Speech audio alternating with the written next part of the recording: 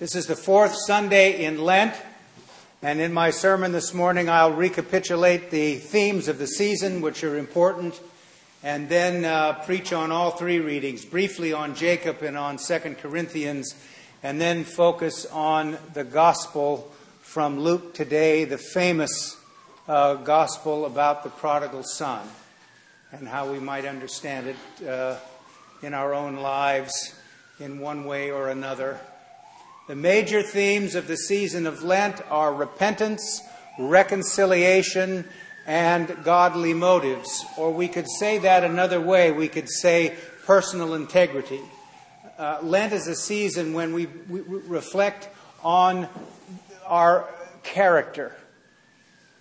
We attempt to reinforce those aspects of our character that are godly and good, and we do something about our defects of character, and how we can ask God to help us in the process of becoming the human beings that we're called to be, made in the image and likeness of God. So today we read from Joshua.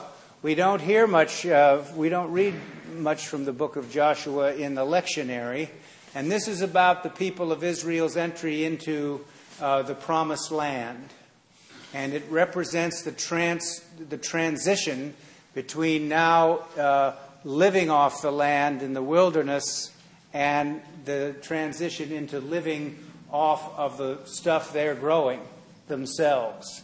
And so we begin to see the transformation of the settling in. Father Cockrell said at 9 o'clock, this is very important to remember, the wilderness in the biblical witness is not a desert. It's a place where one reflects on one's circumstances. When Jesus was exercising his earthly ministry, it was not in this all arid area like a desert.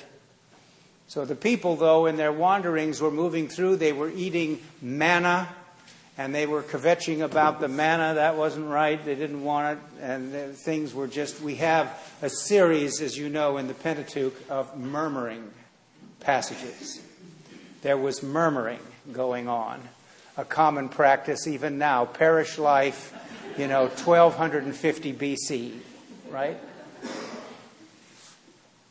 So Jacob takes the people into the Promised Land, and they camp at a place called Gilgal. I'm not going to tell you what that means in the original language. This is a family show. We don't want to hear about that.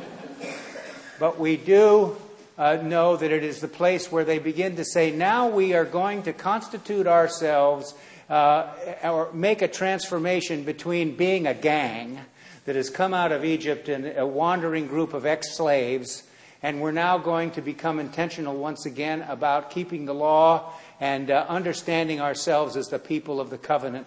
So we're going to reinforce our practices as a sign of gratitude for God's presence in this process and in this journey. And so it's a very important reading to set us up for the gospel, because the people were living off the land in this way, and we're going to have the prodigal son living off the pods that the pigs get fed. So until he comes to himself. And so Joshua is about telling the readership this has to do with the processes of the people of God as they come into a surer and clearer focus about who they are. Moses was a very great leader, and he is in the biblical witness a great teacher for people who are in positions of leadership, because throughout his leading the people of Israel, he was constantly involved in the process of turning the people's focus away from the place of remembered good times to the future, and say, don't look here, look here. And when you do that, you're going to begin to see how God will reconstitute you as a people, that both corporately and personally we are going to get a deeper and fuller idea of God's purposes for us, and we will have a new vision about God's plan.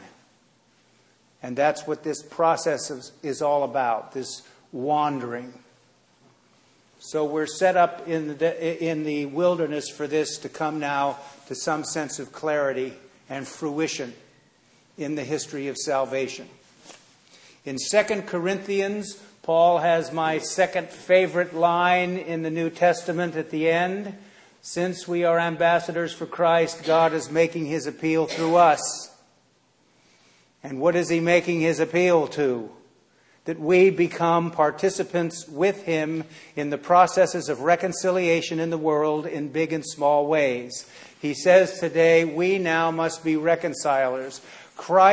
Jesus Christ reconciled us to God. And now by extension, we are engaged in the process of reconciling the world to God. And for some reason, we're part of the process. We're needed for this process. We must become ministers of reconciliation. The mission of the church is to restore all people to unity with God and each other in Christ. Page 855 of the Book of Common Prayer.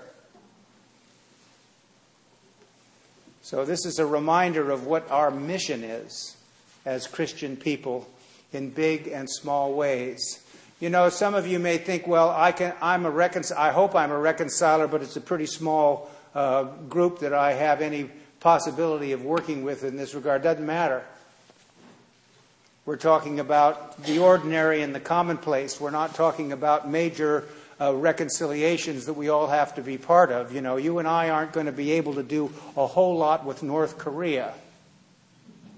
But thank God we have people who are skilled in these processes, and they will do something and be reconcilers with people in Korea, North Korea. So we need to be involved where we are in terms of what we do as reconcilers. So today we have the famous story in Luke's Gospel of the prodigal son. And this is where Father Breuer's breathless tour of the synoptic theory comes in handy again. This is a story, a parable that is unique to Luke. It is part of what biblical New Testament scholars call special L. Matthew and Luke had a copy of Mark's gospel to write their gospel. And Luke and Matthew had special material that appears only in their Gospels, called special M for Matthew and special L for Luke. And then Matthew and Luke had another source called Q, which they used to help them write their Gospel. Q stands for a German word, Quelle, which means source. So we read special L today, the parable of the prodigal son. The young son goes to his father and he tells him that he wants his father to give him the inheritance before his father dies. He wants his dad to give him his share. So his father divides the property between the two sons. So in the ancient Near East, what the hearer would have already realized was, as the result of this process, the father's property has been halved. So the son cashes out and goes to a far country where it says in the New Revised Standard Version, he wasted his substance on dissolute living. I, in this particular text, prefer the King James Version, where it said he wasted his substance on riotous living. It has a kind of kick out the jams quality to it, doesn't it? You know, he was going for it. Get this puppy in overdrive and we're going to do it. And he finally hits bottom. And he ends up looking after a farmer's pigs. Of course, can you imagine a pious Jew reading this and realizing that he's now looking after pigs? Not good. And he's eating the pods. What it probably was carob. You know? That's what he was eating, that the pigs ate. And at that time, he has a moment of clarity. He has experienced what they call in the recovery movement the incomprehensible demoralization.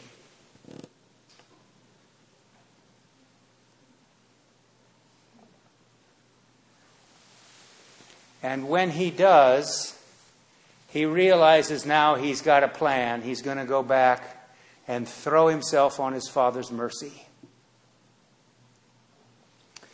So he heads back. Mother McNeil read a poem at the sermon discussion group. It was very good because the poem had to do, it was called Prodigal. It had to do with getting yourself to the place where you think you would go back. Or you're willing to go back. Think about the emotional, spiritual, and mental processes that are involved in coming to that. So he heads back, and when he's far away, his father sees him, and he runs to him, puts his arms around him, kisses him, tells his slave to get him a fine coat and a ring and sandals, and to kill the fatted calf. And he said, "My son who was dead is now back and is alive." This is a parable, of course, Jesus is telling about God's redemptive work with all of us. God's unconditional acceptance, love, and forgiveness. That's what this is. This is, by the way, a perfect parable to read if you know anything about Ignatian spirituality. St. Ignatius of Loyola, he would say when you read a biblical passage for the purpose of meditation, he would say, "Where do you put yourself in this story? Put yourself in the picture. So who are you? Are you the prodigal? Are you the father? Or we get to the third character, the older son." So his father and the prodigal go into the house or wherever it is and are having a celebration. And his son, the older son's been working in the fields, and he comes and hears this celebratory sound. And he asks one of the slaves, "What's going on?" And he said, "Well, your brother has returned, and your father is having a party for him, a party of welcome." And the older son is so angry he will not even go in. And when his father comes out, he remonstrates with his father, refuses to go in, and said, "I have been loyal to you always. I have done everything that you have said. You have never expressed any generosity towards me like this. And I resent it deeply."